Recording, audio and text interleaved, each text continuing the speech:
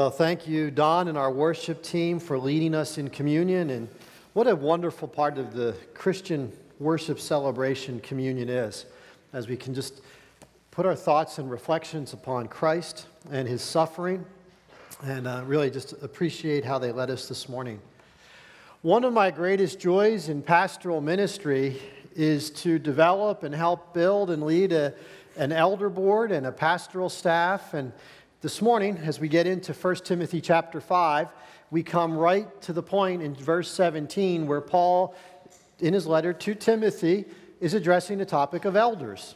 Now, you may not really know what an elder is, but an elder is a spiritual overseer and shepherd of the body of Christ.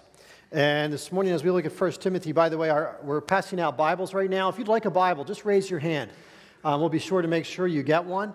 I will put the text up on the screen as well, but also, if you don't have a Bible at home, take it home as our gift to you as well. We'd love to give them out. But I mentioned elders are spiritual overseers and they're shepherds.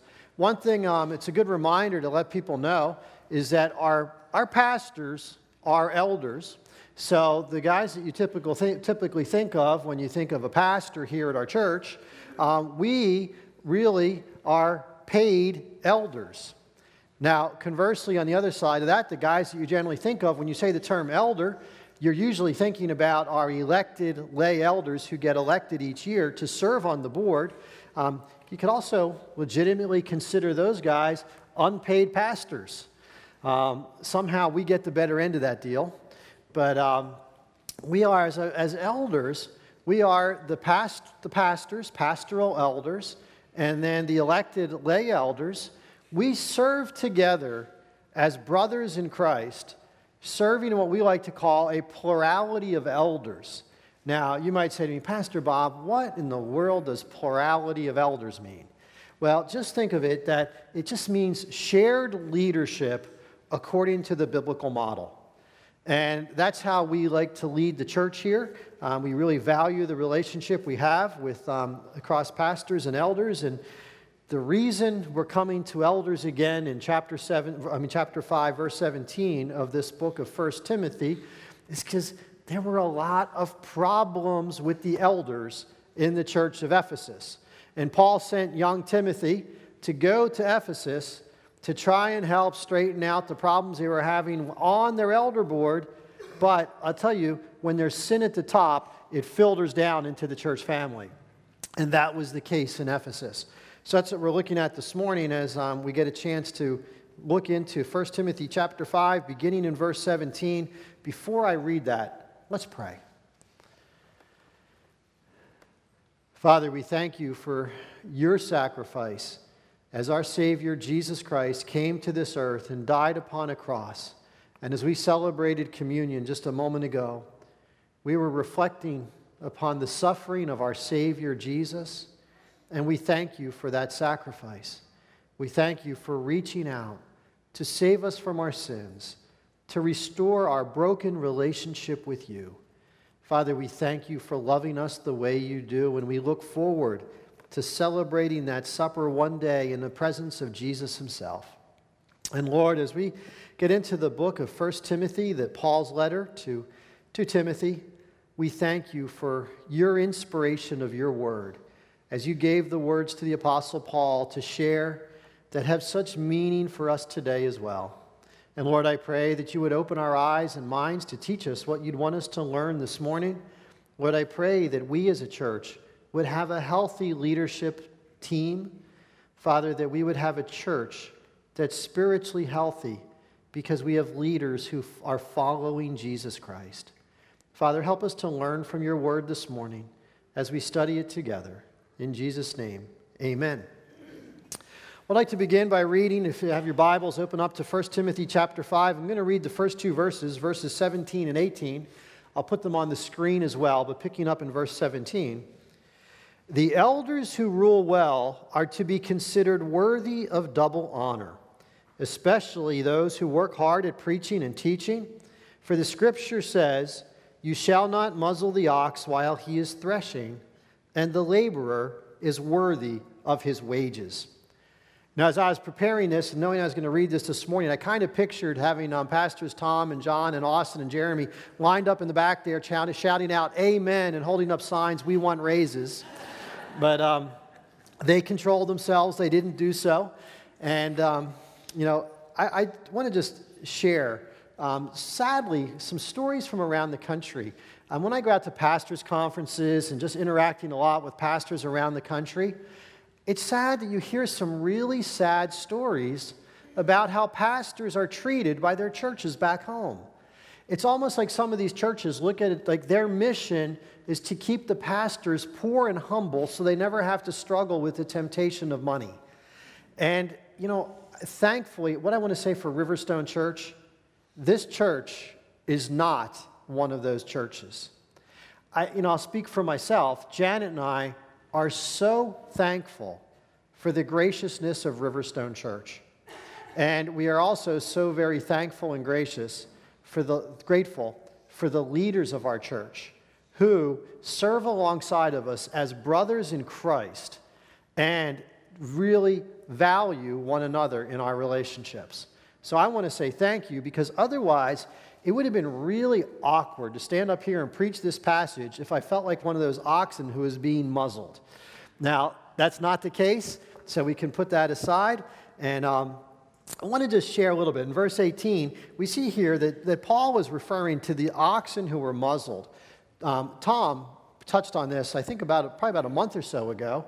In case you weren't here, just to give you a little illustration, what he's talking about is in the first century, they would use oxen to just thresh the grain. So what would happen is they would come in and they would take the husks, which were really tough, coarse on the outside, and they would have like this hard-packed floor with generally usually like a post in the middle, and then they would have a tether tied to that post, and that was tied to the ox. And the ox would go round and round and round in a circle, and they would put usually like a sled on the back of the ox with weights on it, so that as that sled was going over top of those husks, it would break up the husks and separate the grain from the husk. And what would end up happening, and then they would go in and be able to gather all of the grain. And what they encouraged, and let's just say the nice thing to do, was to allow the oxen to go around and around and eat the grain as they were working. But sadly, just like today, there were selfish landowners who got into the habit of putting a muzzle on the ox, so while the ox was working, he wasn't able to eat any of the grain. And as I said, it would be really difficult to stand up here had we felt in that camp, but that is not the case. But what we're getting here is a warning from the Apostle Paul telling churches that your elders, especially this says those who preach and teach, is what he says in verse 17, are worthy of an honor, and basically saying compensate them respectfully and with appreciation. So as we get on, we see that there's this value that's attributed to the spiritual leaders of the church, those who are preaching and teaching the Word of God. So what I'm going to do is I want to put on the screen the first statement. And this morning, I'm going to give you 4 statements pertaining to elders. All 4 of them are word for word right out of the text. And the first one we see here says, the elders who rule well are to be considered worthy of double honor. Now, I already talked about the compensation financially, but as well, churches are to extend honor to the elders, but notice that Paul doesn't say across the board all of the elders. What does he say? Well, if you look at the text, he says, let the elders who rule well be considered of double honor. Now, there's a double message. There's two messages coming out of this statement that I gave you about let the elders who rule well be considered worthy of double honor. There's a message that Paul is sending to the elders, and he's saying, those of you who rule well. He's sending a message to the church family saying, for those who are ruling well, consider them worthy. Now, Paul is breaking down and doing this elders in Ephesus, and actually throughout time, into 2 different camps. And what we're going to see is that there are elders who rule well and are worthy of honor, And sadly, there's going to be the other camp of elders who are not following the Spirit of God. They're serving out of the flesh. And we will see a little later, it's these elders that need to be rebuked. So we see that there's two camps that are going on here. And I want to encourage us. The role of an elder is not easy. You see, I serve as a full-time pastor here at the church. And I serve alongside of guys that I love dearly who have full-time careers. They have families. They have outside responsibilities. And they are giving their time generously and sacrificially to lead this church for Jesus Christ. And it is not an easy task. You see, elders, when we think about what they do, elders teach, they pray, and they serve, so our people, so all of us in this room here today, may know Jesus Christ more intimately, obey him more faithfully, and reflect his character more clearly. That's the role of an elder. They're giving of themselves, they're sacrificing of themselves for the spiritual well-being of the body of Jesus Christ. Now, as we move on, our second statement that Paul gives us about elders is found in verses 19 to 21. Let me read these verses. Do not receive an accusation against an elder except on the basis of 2 or 3 witnesses. Those who continue in sin rebuke in the presence of all, so that the rest also will be fearful of sinning. I solemnly charge you in the presence of God and of Christ Jesus and of his chosen angels to maintain these principles without bias, doing nothing in a spirit of partiality. I'd love to camp on these 3 verses for quite a while this morning, but in light of time, I'm not going to be able to cover them too much. But what I would like to say is that shepherding God's people is a joy, but it's also not an easy task. To be in Christian leadership is to be on the receiving end of all kinds of allegations and accusations. It's just the way it is, and I'm going to explain that in a moment. But Christian leadership is not an easy task. And the Apostle Paul realized this because he sent this young Timothy to confront these elders that are in Ephesus.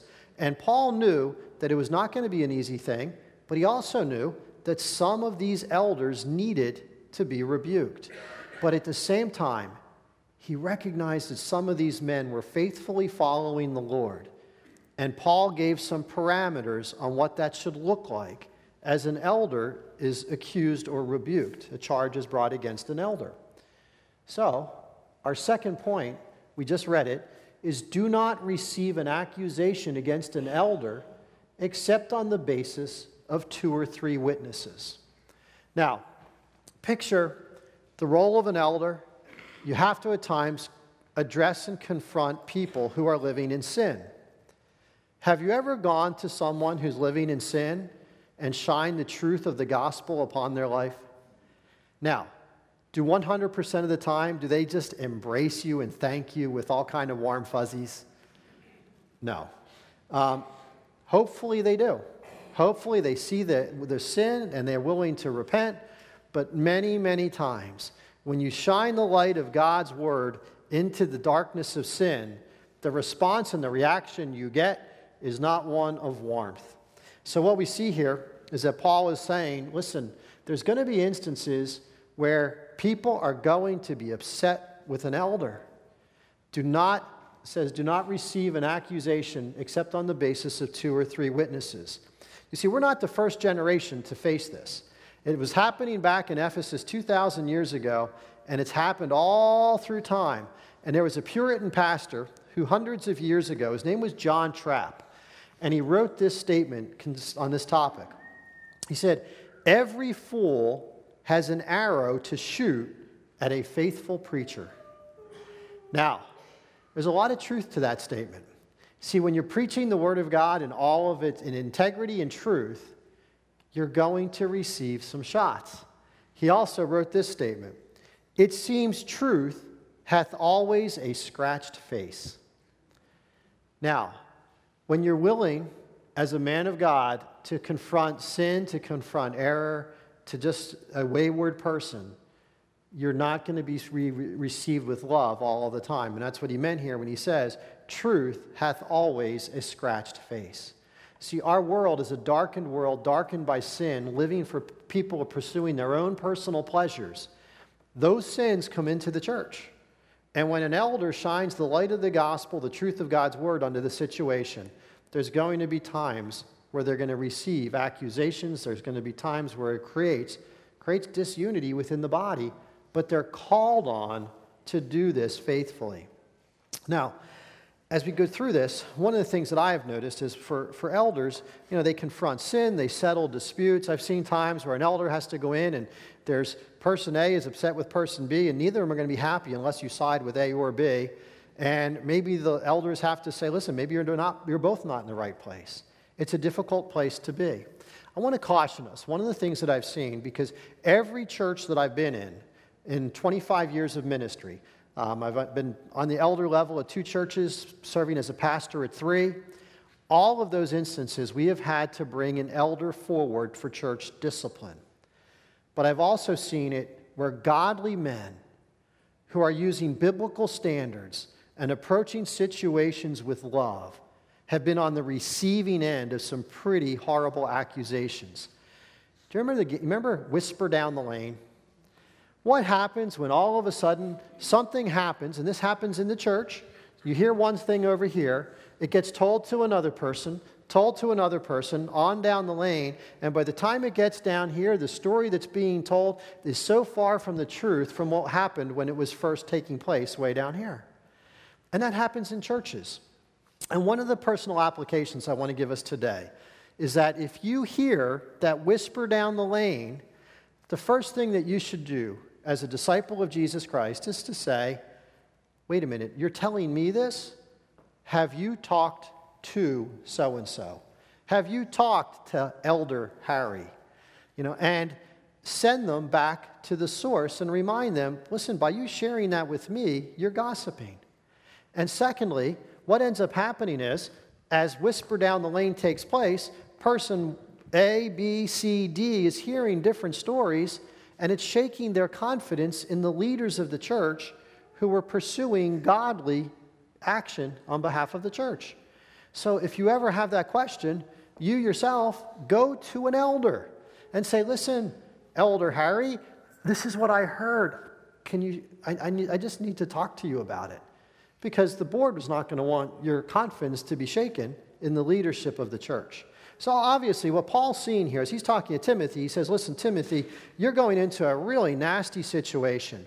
There is just a lot of unrest in the church, and the bottom line is the elder board, the board of the elders in the church in Ephesus was a real train wreck. As in hindsight, looking back at what took place in Ephesus, you had elders who were requiring, they themselves, to certain topics. One of the examples was the food laws of the Old Testament that was restricting people from eating certain foods.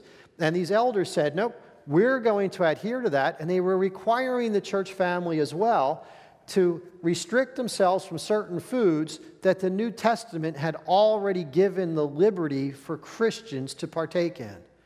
And what in essence they're saying is, you need to believe the gospel message of Jesus Christ, the life, death, and resurrection of Jesus Christ, but you also need to do this and this. And the food laws was just one of them. But sadly, these very same elders were abusing alcohol within the church to the point of excessive drunkenness. And now Paul is having Timothy go in and address the sins of these elders. One other thing that they believe was taking place in the church because of some extra biblical sources and hints in here, but it's not black and white, so I don't want to say it as if it was black and white, but they believe that these elders who were sinning were also taking advantage sexually of the young widows in the church. Do you remember last week we preached on the first half of chapter 5, and the whole section was about widows? They believe that that's one of the reasons that was in there, and Paul addressed particularly about the young widows. Now, whether or not that was taking place within that church, what we see was that there was grievous sin taking place in the church of Ephesus, and Paul realized Timothy, you're going into this context. Some of these men are faithfully following the Lord and they're worthy of honor, but some of them are not, and they need to be rebuked. And what Paul's giving here is some guidelines on what that looks like. So the first one we saw was not receive an accusation against an elder except on the basis of 2 or 3 witnesses. Now, as we go further, I want to jump to Matthew 18 for a moment. Because anytime sin is confronted in the church, you can't just look at one verse or one passage in isolation. You want to look to see what the whole context of Scripture as a whole says about it. Matthew 18, verses 15 through 17 are some of the most specific verses related to church discipline and to confronting sin within the church. Let me read these 3 verses. If your brother sins, go and show him his fault in private. If he listens to you, you have won your brother. But if he does not listen to you, take one or 2 more witnesses with you, so that by the mouth of 2 or 3 witnesses every fact may be confirmed. If he refuses to listen to them, tell it to the church. And if he refuses to listen even to the church, let him be to you as a Gentile and as a tax collector. You see, in Matthew 18, we're seeing some pretty clear guidelines on how we confront sin. And it applies to elders, and it's perfectly compatible with what Paul is showing us in 1 Timothy chapter 5. If you believe there's sin that needs to be confronted, the first thing you do is you go privately to the brother or sister who's in sin. And the goal of church discipline, it's not punitive. It's always corrective discipline. So your hope is that when they hear it in private, the person's going to repent. You see, if you want reconciliation, the first thing that has to happen is repentance. So if you go and confront the sin and the person repents and they turn themselves back to the Lord, the church discipline is over. So you now have reconciled and restored the broken relationships, and you brought the person away from sin. But what ends up happening next, it says, if, however, you go and you talk to them in private and they continue in that sin, now that sin needs to be made public. And what we see in verse 20, which I had just read, it says, those who continue in sin rebuke in the presence of all. It always follows the private confrontation of sin, and then it goes to being public. Now, one of the things that at the end of that section I read says here, in verse 20, says, those who continue in sin rebuke in the presence of all, so that the rest also will be fearful of sinning. I mentioned the church discipline is always corrective. Its goal is to have repentance and reconciliation and restoration, but it's also so that those who are witnessing it will refrain and not desire to enter into sin themselves. So one of the things of church discipline is, one of the benefits, or one of the things that's why we're guided to it, is so that the church itself will see the sin, will see how it's handled, and will be motivated internally to not step into sin themselves. So we see now some of the guidelines here related to church discipline. At this point in time, I mentioned earlier that in each of the churches that I served in, we had to bring an elder forward for church discipline. You know, the last church I was at, it was a painful time. It happened to be the chairman of the elders. And in each and every instance that I was part of, it was brought forward for sexual sin. Do you know how damaging it is when sin takes place on the leadership level of the church? It is damaging to the person in the sin. It's damaging to families. It's damaging to the church body. And it's damaging to the witness of Jesus Christ beyond the church and the community as well. And I want to encourage all of us, what can be a personal takeaway that we can take from this morning? As a church family, I'm going to ask you to pray. Pray for your leaders. Pray for your elders.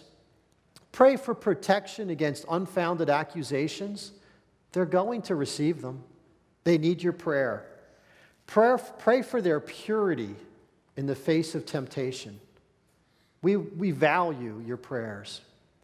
Pray that we can serve the Lord in the church family as elders worthy of honor. That is the greatest thing that you could do for your church leaders, is to be praying for us, and we would really appreciate it. As we move on, I want to move on to verse 22, and we'll see the fourth statement. Do not lay hands upon anyone too hastily, and thereby share responsibility for the sins of others. Keep yourself free from sin. What we see here is Paul is talking to Timothy about the commissioning of new elders. The fourth statement says, do not lay hands upon anyone too hastily. And what Paul was really affirming here was, Timothy, before you place somebody in a position of leadership, know who they are and know their heart. And it's critical. One of the things that we do when we look for elders, just last week, if you were here last week, we distributed our autumn newsletter that presented two guys, Matt Moyer and Shiju Jacob, as elder candidates to be voted on in just a few weeks at our annual meeting. If you weren't here, we distributed a newsletter, and there's an insert in the middle of it with the bios of these men. It's called Autumn Newsletter. It's in the literature rack in the lobby. If you didn't get one last week, it also lists a lot of activities and ministry events coming up here at the church. So if you didn't get one on your way out. But we're presenting Matt and Shiju forward as elder candidates to be voted on. We went through a thorough vetting process of these guys before we put them up for election for the church family. Matter of fact, we give out two tests. One of them is from our denomination, the EFCA, and it's called a Doctrine and Lifestyle Survey. I think it's about 200 questions long. We gave them another one on leadership that had to do with character, their biblical competencies. And we then sit down and we review these with these guys. Now, that's something that we take really seriously. Now, as we go through, though, in 1 Timothy, as we get to the last two verses, you'll notice I'm going to skip verse 23. We'll come back to it. I want to read verses 24 and 25 because it talks a little bit more about selecting people for leadership. The sins of some men are quite evident, going before them to judgment. For others, their sins follow after. Likewise also, deeds that are good are quite evident, and those which are otherwise cannot be concealed. See what Paul's telling us here is, for those who are serving in the flesh, Timothy, their fruit is going to become evident over time. Their sin will rise up. For those who are men following after Jesus Christ, they're serving in the Spirit of God. They're surrendered to Jesus Christ. They're committed to following Christ's headship. Timothy, over time, the good deeds are going to flow out of those people as well. Give it some time to see the fruit in the lives of these individuals. That's what he's saying. Don't lay hands. Don't appoint somebody to eldership too hastily. You know, the same thing is true in all of the ministries of our church. You know, when it comes to finding children's Sunday school teachers, small group leaders, whatever the position of leadership is within the church, we want people who are serving out of a genuine devotion to Jesus Christ. We don't want people who are serving for selfish desires, and over time, the fruit of their nature is going to show itself over time. That's how we find leaders within the church. Now, one of the things we also want to say is when it comes to finding leaders, we're not looking for sinless saints. You see, if we were looking for sinless saints, we'd have mutiny downstairs because we'd have all of our classroom, we'd have 25 kids in each room without a teacher in any of them because there's no sinless saints in our church. We wouldn't have an elder board and you guys wouldn't even have a pastoral staff because we're all sinners.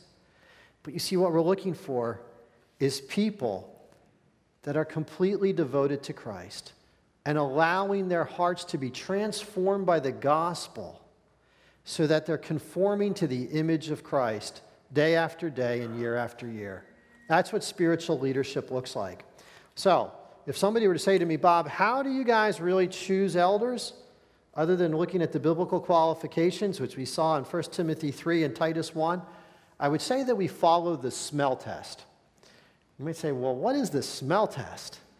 Well, we are looking for people that before they are ever appointed to be elders, they smell like sheep. Now, you might say, smell like sheep. And by the way, some of our guys are better at it than others. But, only kidding. But you might say, well, what do you mean by smell like sheep? Well, what is the main priority of an elder? It's to tend and to shepherd God's people like a shepherd tends his flock. And you see, we're looking for people that are investing themselves into the lives of God's sheep on a regular basis. And if they're doing that without the title of elder, they're the men that we want to put on the elder board.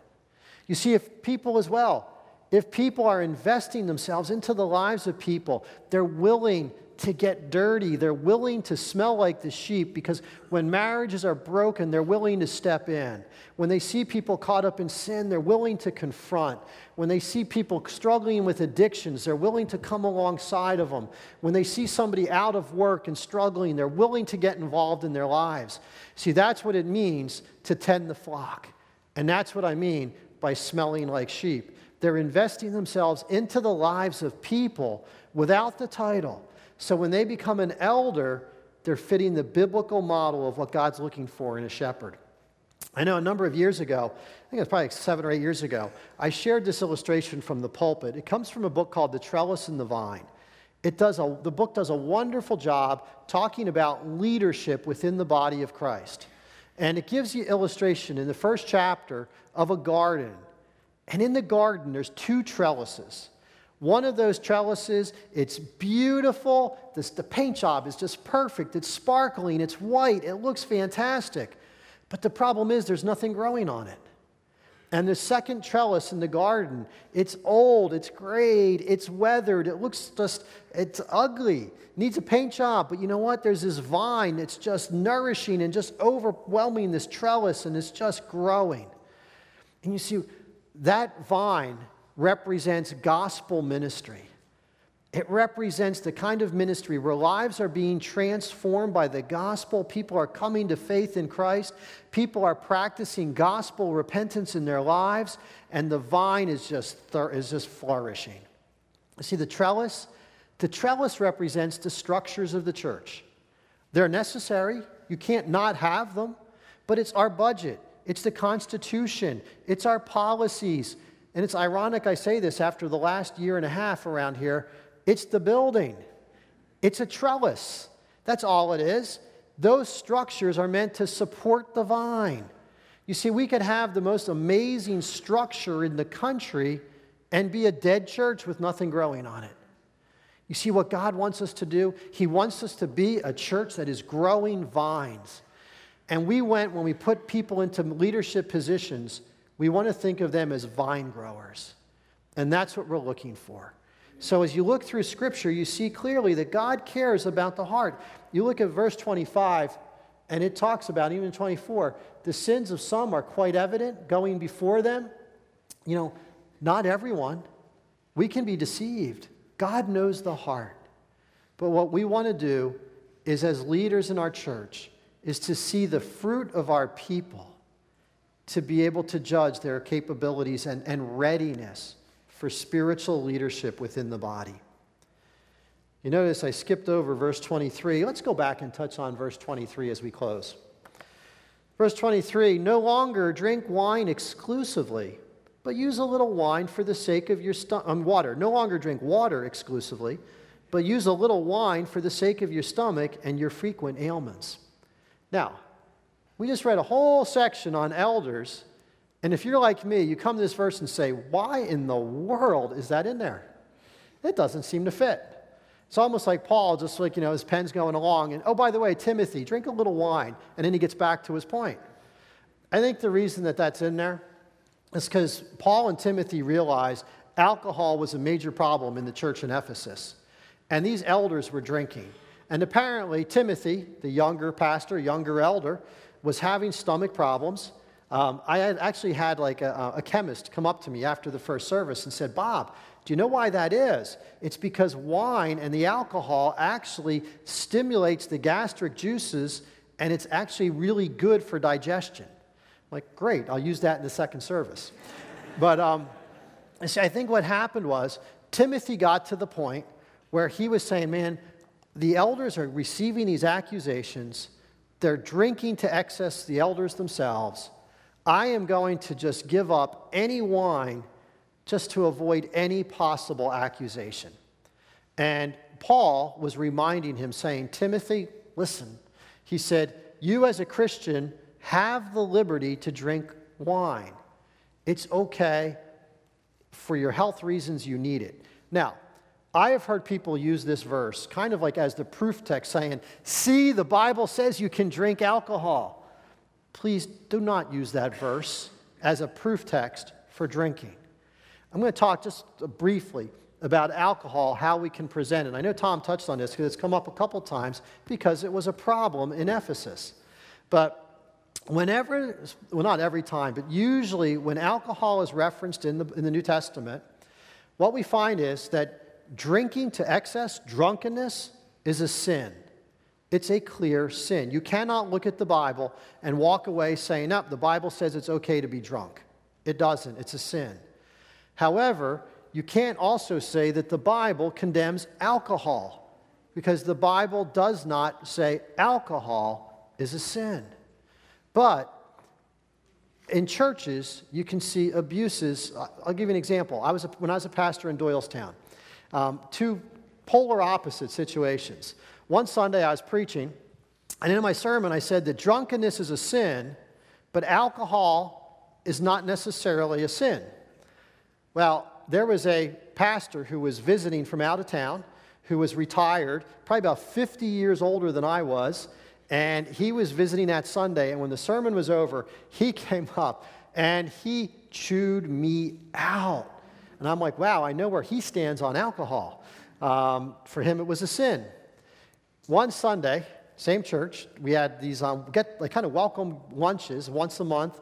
We had a big gym. It was nice because while the worship service was going on, they could prepare a lunch in the gym, and we would have like gatherings for lunch one Sunday a month to connect people at the church. And I was sitting there with this new family. It was a younger couple, and I mentioned to him, I said, so, what's brought you to the church? And the guy, man, without missing a beat, goes, we're here because we heard you can drink in this church. Wow, really? So to tell you, both of these positions to me are in dangerous areas.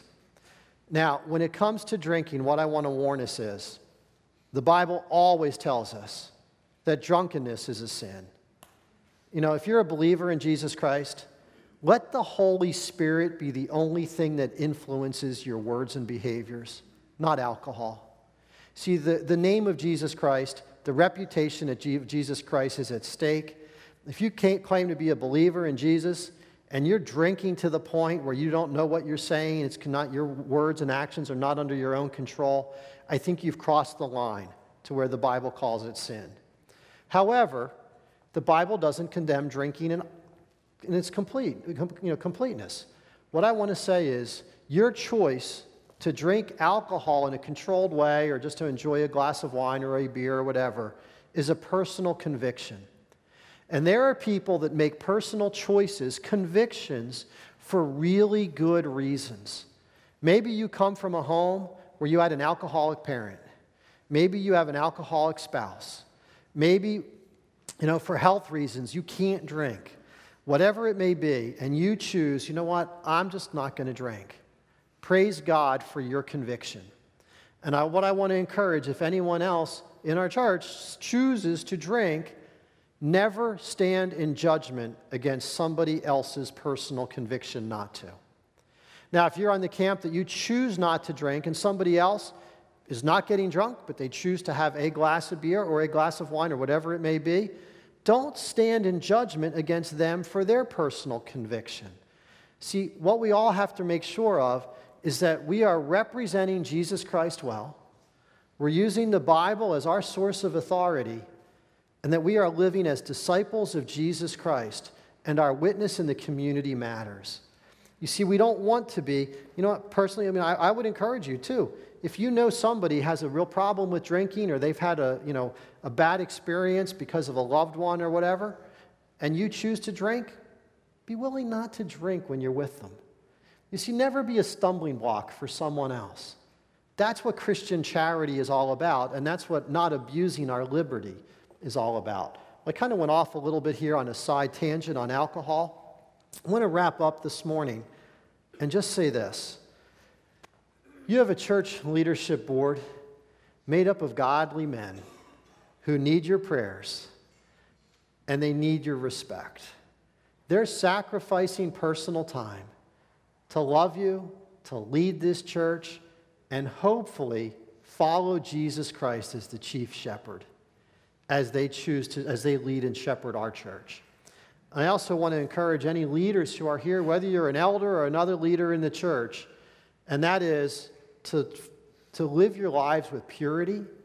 Remember, your choices have an impact upon the name of Jesus Christ and the body of Jesus Christ. And choose to live in purity.